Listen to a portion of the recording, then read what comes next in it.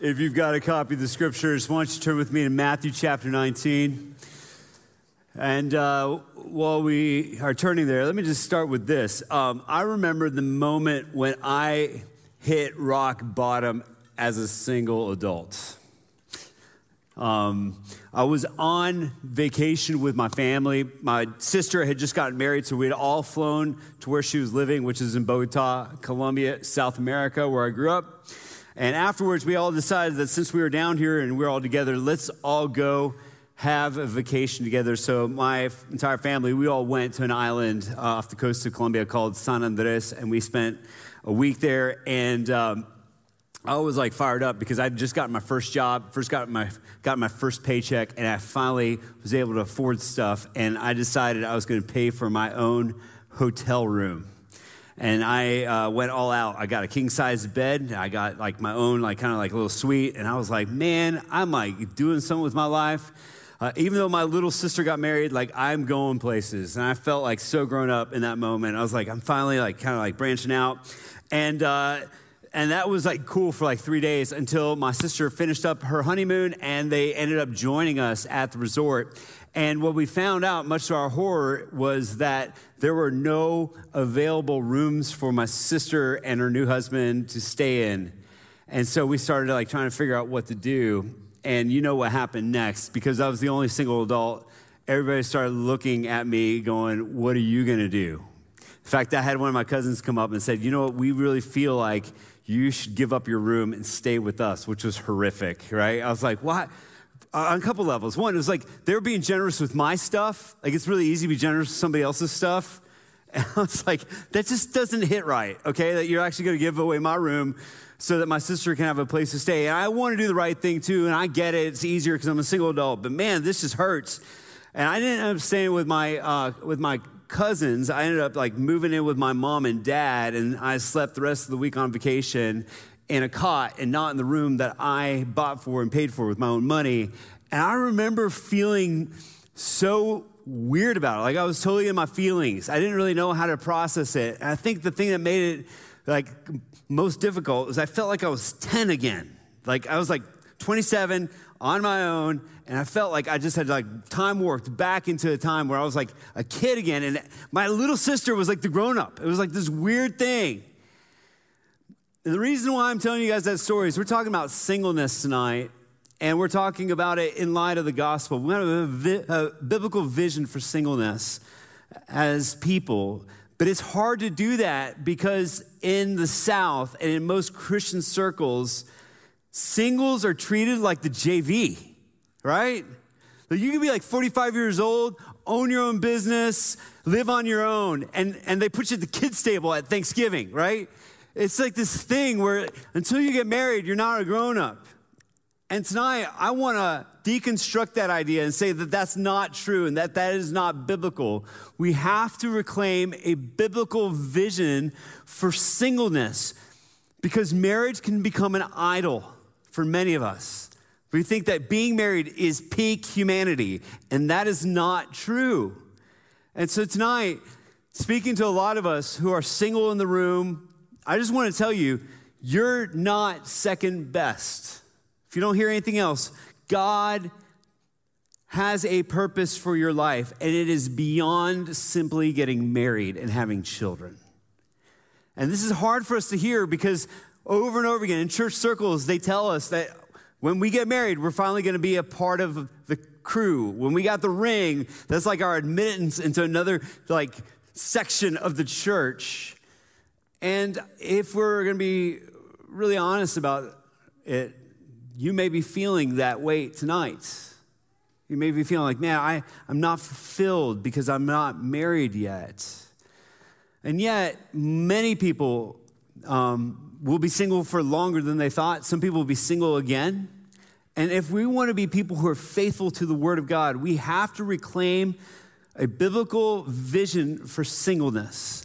And so we're going to look at what Jesus says about singleness, because I don't know about you, I'm just going to go with the Son of God on this, okay? It seems like he's got a good handle on truth. And so would you turn with me in your Bibles to Matthew chapter 19, and we're going to read a passage of Scripture. And we're going to walk through what Jesus says about singleness tonight. Now it says this in verse 10. It says, his disciples, which are Jesus' disciples, said to him, if the relationship of a man with his wife is like this, it's better not to marry. He responded, not everyone can accept this saying, but only those to whom it has been given. For there are eunuchs who were born that way from their mother's womb. There are eunuchs who are made by men, and there are eunuchs who have made themselves that way because of the kingdom of heaven. The one who's able to accept it should accept it. Now, our text doesn't make sense without the context. So where is this phrase, this like section of scripture found? So if you go back to the beginning, you find Jesus talking about marriage and divorce. And he's confronted by some of his enemies who are trying to trick him and discredit him. And so they start asking him, like, Jesus, when is it okay to divorce somebody? And Jesus doesn't enter into their conversation except to diffuse it and say, your hearts are hardened. That's the wrong question. You shouldn't be thinking about when you can get divorced. You should be looking to preserve marriage at all costs because marriage is a high calling. And then he starts talking about what really matters, which is a life that is dedicated to God, and starts talking about singleness. And he uses this word eunuch. Now, a lot of times when we hear the word eunuch, we simply think about someone who isn't fully a man anymore. But the idea is much broader than that. In biblical terms, the idea of being a eunuch, especially in Jesus' day, meant that it was anyone who chose to abstain from being in a sexual relationship with somebody else for any reason at all. And so Jesus says there are some who are eunuchs because they were born that way. They cannot be in a relationship with somebody because of something that is physical from birth. Then he goes on to say there are some who were made eunuchs because of something that someone did to them. And in this time, some people were made eunuchs for political reasons, so that people could have political power but not have any kind of control or any kind of line that they would set up for themselves. There was no fear of them trying to make themselves king. And so often key leaders in this culture were made eunuchs so that they could have power but no hope of being a king one day. But then Jesus says there's a third group of people who choose to abstain from being in marriage so that they can advance the kingdom of heaven. And he says, for those who are willing to hear this word, they should hear it. He puts this out as a challenge. Now, when it comes to people who choose to abstain from being in relationship, to be single for the kingdom of heaven, there's usually two categories that we look at. The first are people that choose to be single for the kingdom of God for a vocation, for a lifetime. Often we think of these people who are priests or people who choose to be single to do ministry their entire life. But then there's another category of people who are single for a season, but during that season, they choose to be single for the glory of God, which hopefully is every single person in this room who's not currently married.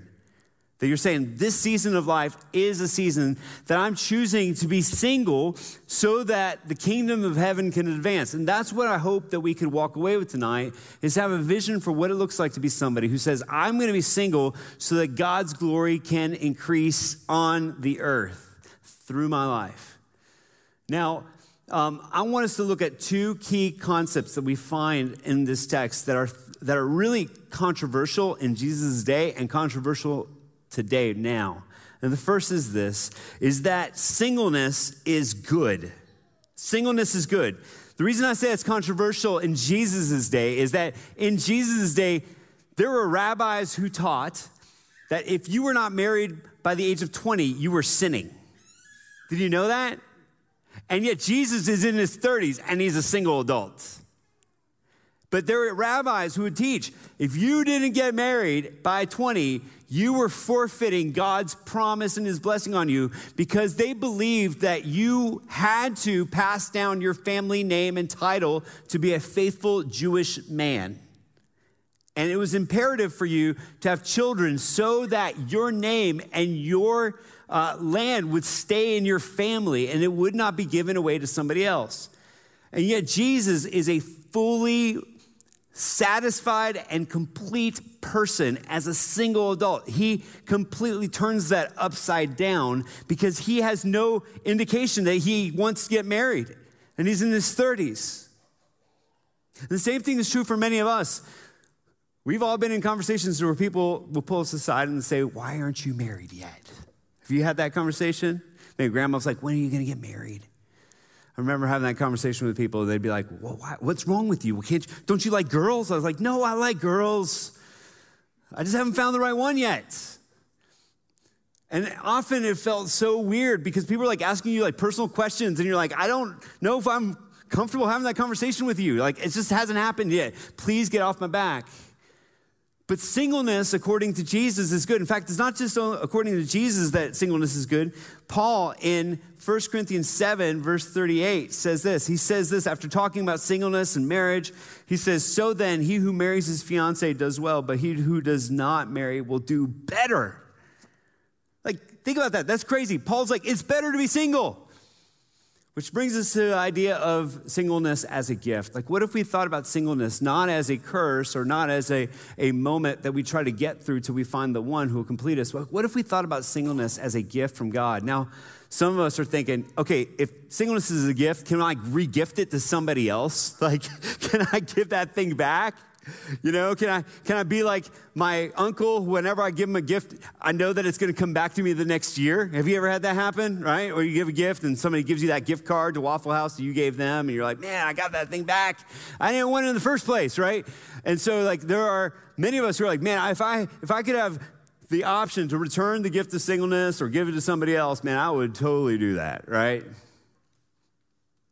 And yet the Bible says, no, singleness is actually a good thing. So we must ask the question, why? Why is it a good thing? And what we find in the Bible is the reason why singleness is good is because singleness is an opportunity. Singleness is an opportunity. Let's press into what Paul says about it in 1 Corinthians chapter 7. Look with me in verse 32. It's on the screen. Paul says this, he says, I want you to be without concerns. The unmarried man is concerned about the things of the Lord, how he may please the Lord, but the married man is concerned about the things of the world, how he may please his wife, and his interests are divided. The unmarried woman or virgin is concerned about the things of the Lord so that she may be holy both in body and in spirit. But the married woman is concerned about the things of the world, how she may please her husband. I'm saying this for your own benefit, not to put a restraint on you, but to promote what is proper so that you may be devoted to the Lord without distraction. Paul's like, hey, listen, here's the deal. Being married is cool, but it is distracting, and I want you to be free from distractions. When I was single, I would pray that Jesus would wait to return until I got married. Like, there was this thing called the rapture that my parents taught me, which basically was like Jesus is going to come back at an unknown moment and just like come, and we'd all just be like zapped out. And I was like, Lord, okay, I believe that you're coming again. I believe it, but like, could you just let me get married first? I'm not going to ask for a show of hands if anybody's ever prayed that prayer in this room, but I prayed it because I was terrified I was going to miss out on being married. I was like, please, Lord. And so anytime, I thought that the rapture happened, because that happened a couple times, where like all of a sudden like got real quiet and everybody left without telling me, and I was like, where is everybody? And then I'd go, oh no, maybe he came and I got left behind. I didn't get married, and I was like, started going through like a panic attack and started to look for people that I knew that are Christians, be like, hey, are you still here? Right? If you grew up in Christian subculture, you know what I'm talking about, right? Or if you watch The Leftovers on HBO, you know what I'm talking about. But like, here's the deal. I would pray regularly, like, God, please let me get married. And this is the thing, like, the Bible says that when you get married, you are distracted. And I'm just gonna be honest, like, I love being married. I'm married to Tabitha. We've been married 14 years. We made it this far, and I love her with all my heart. And we have 4 kids, and let me just tell you, it's work, okay? It's not just like, hey, this is the easiest thing ever. Like, we have to work at dating each other. We have to work at raising our kids. We have to work at not just being roommates or teammates. We have to work at being people who are in love with one another. We have to work at it. We have to have dates. I have to pursue my wife. It's a lot, and I love all of it. But I do know this, is that when I was single, I didn't have to think about any of it. I didn't have to think about like remodeling bathrooms. I didn't have to think about like what drapes we had. I didn't have to think about making my bed. I never did. I literally was just like, when's the next meal and when can I hang out with my friends? And whenever I was invited to go do something, my answer was always yes. You want to watch a movie? Yes. You want to go hang out? Yes. You want to watch football all day? Yes. Now, it's like, I got to ask my wife to make sure she says that's cool. Literally. Like we had a meeting to plan our schedule for the next 6 months because like it's hard to keep all the schedules straight. And there's nothing worse than like double booking yourself as a couple. Like I'm talking about marriage conflict 101. It's like make sure that your calendars align. Share an iCal, like calendar together. Like that's like literally half of the battle. And when I was a single adult, guys, I was able to say yes to God in ways that I can't right now. Why? Because when I said, I want to marry you, and I said, I do, I made a commitment to make my family my first ministry. And I made a commitment when I had kids that I wanted to raise them up to know and love the Lord. And even though I'm in ministry full time and I'm a pastor, and I hope that every single one of you falls in love with Jesus, falls in love with somebody, has an awesome life, gives your life away for the gospel, I also know that in my level, in my priority list, my kids take precedent over every single one of you guys. I'm sorry, I'm not sorry. Because I know one thing for sure is I want my kids to know Jesus. And so I've had to say no a lot instead of saying yes a lot. So I get some awesome opportunities in front of me. I got asked to go wakeboarding tomorrow with my friends. And I love wakeboarding. If I had a boat, like my life would be like maybe 50% like more happy than it is right now. Like I love being on the water. Guess what I said? I said no. Why? Because I want to be home for dinner. And I went wakeboarding last week. And I can't do it 2 weeks in a row or my wife will get mad. All right? She'd be like, you're having a lot of fun. I'm having a lot of fun with 4 kids, but it's not the same kind of fun, right? I had to say no to go to Israel the other week. I had a free trip to go to Israel for 2 weeks. Guess what? I couldn't go. Why? Because it was around my daughter's birthday. Guess who doesn't want to be the guy who's like in therapy with his daughter in 20 years going, you went to Israel on my birthday and I resented you. Like, not me. I don't want to be that guy. So I didn't do that. We just added another baby. We just adopted a little boy named Josiah. We love him. But let me tell you what, like I was looking forward to the fact that my third child, who used to be my youngest child, Georgia, was going to kindergarten this year, and I was going to get my Fridays back to be able to do whatever I wanted to do. But no, I'm back to watching my son on Fridays. Why? Because I said yes to him, which means I had to say no to a lot of other opportunities. And that's where the distraction comes. And so when it comes to saying yes to God, being single is probably your superpower. And you can do so much for God when you're single. That's what Paul is saying. And so here's my word to you tonight. If you don't hear anything else, don't waste your singleness. Don't waste it. God has given you a moment in time to be single. You may get married someday. You may be single again at some point. Hopefully never. Hopefully you'll still be like the Notebook. You'll like both die at the same time, right? But likely at some point you'll be single again. So don't waste your singleness. Why? Because God can use it for his glory in ways that married people can't. And we need to elevate both singleness and marriage. They're both great, and you can glorify God in both. It just looks different. And looking back at my story, I wish I could go back in time and tell myself one single thing, and that's this. Don't spend so much time thinking about what's next. Think about what's now. Don't think about what's next. Like, I can't wait till I'm married. Think about what's now, what's right in front of you. Because here's the thing that you need to know about that little matrix right there. Think about what's next, not what's now. Is that it never stops. The minute you get engaged, people are like, when's the wedding? Get married. They're like, when you're having a kid, like immediately the pressure doesn't just stop. It just gets like put on you. When you have a kid, we're like, well, I don't know. We just got married. So then you feel the pressure you have to have a kid. And then you can't get pregnant. And then you're like, start like freaking out. We had infertility for a while. We couldn't figure out why we weren't getting pregnant. And we just felt so much stress. Finally got pregnant. Immediately, when you're having the next one, we're like, we just had a kid. Get off my back for just a minute. They had another kid. Then they're like, well, what are you going to do when they go to college? We're like, well, listen, like they're 5. Like there's going to be a long time between now and then. But you start thinking about all the things you're going to do next. And then you start translating it to your job. Like, I'm doing this, but what's next? And you don't look at what's now. And then you get to the end of your life, and you spent so much time thinking about the next thing that your life was not fully lived in the moment.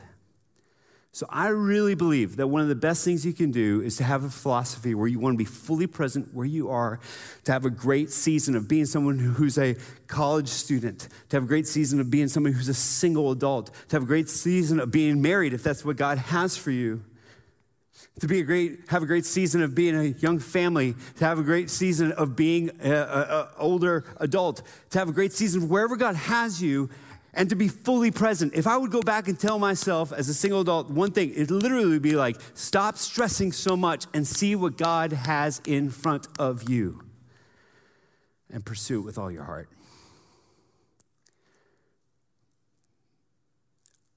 I don't know if I ever did that fully well. I don't know if I'm doing it fully well right now, but I do remember at one point it kind of like getting through my head that I was missing life. And I had to stop saying, well, when I'm older, I'm going to do that. Or when I have it figured out, I'm going to do that. And I started saying, I'm just going to walk in whatever God has for me. So I started saying yes. I remember seeing the tsunami in 2004. I was a single adult, saw the devastation. I said, God, if you want me to go, my answer is yes. I don't have any money. I'm broke, but I will go help clean up on the other side of the world if you'll send me. The next day, I had a friend call and said, my wife wants to go. She's in her 60s. She can't go by herself. Will you take her? I'll pay for both your flights. I was like, okay. So I threw it out to the rest of our friends. We had like 10 people pack up, go to Banda Aceh, and clean up after the tsunami in a town that had like 90% of the people wiped out in about 30 seconds. We dug out wells, we cleaned that up, came home. I said, okay, God, that was cool. What's next? My yes is on the table. Katrina happened. I said, I'm going to lead a team. I led a team. We went, cleaned up. That got done. I said, God, what's next? Somebody invited me to go on a mission trip to Israel. I said, well, I don't have to ask anybody for permission. I'm going to go do that. I went and preached the gospel at a Passover camp with a bunch of young people from all around Israel who were the only believers in their town, got to invest in them. And I just said, God, I'm ready to do what's next. What's next? And what was next was planting a church, but I was single. Again, I was like, I'm single. Like, who's going to follow a single pastor?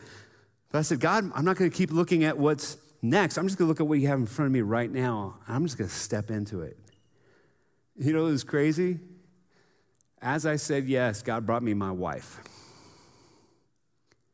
I've been looking for somebody to go with me to the ends of the earth. I was like, I'm willing to go wherever you want me to go, God. I'm willing to go to like Africa or Indonesia or Israel. Like, I'm willing to go anywhere. And so every time I'd meet somebody who was from a place around the world, I'd be like, hey, maybe you're the one, because like maybe we can do this together. But it wasn't until I stopped looking at what God could do, until what he was putting right in front of me, that God actually brought the right girl with me. And guess what? She's from Middle Tennessee, which is where we were planted. And so my invitation to you is to stop thinking about what God may do and look at what he's doing right in front of you. Focus on what's now. Because singleness is a sign. Singleness is a sign. What I mean by that is like when you fully press into who God has made you to be as a single adult, you preach a better word to everybody who's around you. You preach to the world, to your friends, to your community, the people that you see, is that you value Jesus more than you value a relationship or a feeling or intimacy. Because every single one of those things, whether it's sex or money or status or a family, all those things, although they're good, they're only a reflection of what is coming for us in the next life. And when you say Jesus is more important to me than any of that, you step into something new and better. And you find that Jesus gives you what you need in the moment. So really practical, as we kind of wrap up, like what do we do as single adults? Like how do we step into this? The first one is, I would say this, invest in people. That's it. Invest in people. If you're a single adult in this room or you're a married adult, you can take the advice too. But period, for single adults, you have more time to invest in people right now than you will have at any other point in your life. So get roommates. Pick some great roommates, invest in them. Disciple somebody, get discipled. Use this time for the glory of God. Invest in people. Here's the thing. When you are a single adult, you have more time for relationships than when you are married, okay? And you will never have an opportunity to make best friends than right now. And these friends that you're making right now at Kairos, at this ministry, or at school, or in your roommate situation, hopefully it's a good one. Bad roommate situations go south really fast, right? But hopefully they're good. When you're investing in those relationships will carry you through the next chapter of your life. Because it's hard to spend that relational and time capital in people when you're going to be in the next stage, whatever it is. Whether you get promoted in your business and you stay as a single adult, or you get married, it's just harder the older you are. In fact, that's why they say Jesus' greatest miracle is that he had 12 friends as an adult male, because it's hard out there to make friendships. So invest in people. Second, my second invitation to you is to pour your heart out for Jesus. So pursue him. Spend time with Jesus every day. Spend time studying the scriptures. Lay down a pattern of being someone who spends time with the Lord, because it's never going to get easier than right now. Even though you're staying out late or you're doing other stuff or you're busy, listen, the minute you commit to having kids, you're also committing to never get up later than 6 o'clock. I'm just telling you, you're basically committing the rest of your life. I'm never getting up past 6. I slept to 7 on Saturday, and I felt decadent. I felt like I'd slept into 1 in the afternoon. I was like, oh my gosh, I just feel groggy. I overslept. Why? Because I've been getting up between 5 and 6 a.m. for the last 12 years, because your kids will find you, okay? They just find you. The minute you try to sneak away, it doesn't matter if you're going to the bathroom, they will find you. They just want to find you. And it's great and glorious, but let me just tell you, you'll never sleep in again. So this is an opportunity to have those hour-long quiet times, to spend time with the Lord. I used to be I'd get up in my Bible and I'd read for an hour and I'd pray and I'd listen to worship music. Now it's as I'm scrolling through the app, hey, stop being on my arm while I'm writing it in my journal. It's just tougher, and you can grow deeper in your relationship with Jesus in this moment than any other in your life. So, singleness is a gift. Don't waste it. Now, that gift may be for a season, it may be for longer, but in the middle of it, just know this. Jesus knows what it feels like to be single, and he promises that he will walk with you. And at Kairos, we want to be a place where, whether you're married or single, you find community and hope and life, because we are for you. So don't waste your singleness. I believe that Kairos can be the place that has the greatest impact in the city, because we have a disproportionate amount of single adults that come here. And I believe that one of the things we can do through this community is we can set the city on fire for Jesus if we just say yes. And it's not me telling you what the yes is. It's simply you saying, my yes is on the table. I want to go as hard after Jesus as I can, because I have the resources for the gospel. In fact, the people who made the biggest difference in the New Testament were all single adults. Let me just read you some of them, okay? You've got Jesus. We'll start there, right? Apostle Paul, Timothy, Titus, Tabitha. She was so beloved that when she died, they're like, can we bring her back? Right? Got Mary, the mother of Jesus, single when she first was called, then single after, because Joseph died. Got Barnabas. The list goes on and on. Lydia. I mean, literally, you can make a list of who's who in the Bible, single adults. You could do that contemporary days too. You got Mother Teresa, Dietrich Bonhoeffer, again, over and over and over again. People who say, I want to be used by God. I'm going to use this season. I'm not looking at what's next, but what's now. And now the turn is your turn. What can God do in you? So I'm going to close this out with 120 seconds. I'm going to invite the band up. And we do this around here. 120 seconds is simply a time where we just say, you know what? Let's pause before we sing and go and hang out with people. And we just want to sit in this moment and just let the Spirit of God speak to us. Because what matters most is not how eloquent I am or how good our band is. What matters is the Spirit of God, that he would speak. And so we just want to make space for Jesus to say something to us. And so I'm going to leave you with this question. I'm going to pray for you. I'm going to leave you with this question. The question is this: how am I seeing singleness? Am I seeing it as a curse, as a burden? Or am I seeing it as a gift from God for this season? God is going to use it if I trust him with it. For those who are married, maybe there's some repentance. Maybe you need to say, you know what? I've treated some single adults like they're not my equal, and I need to not do that anymore. I need to make space for them in my life. For you single adults, this is the moment to kind of say yes to the Lord. What is it that he wants from me? But before we enter into that moment of reflection, I just want to pray over us to kick it off. Jesus, I know that you understand what it feels like to be single.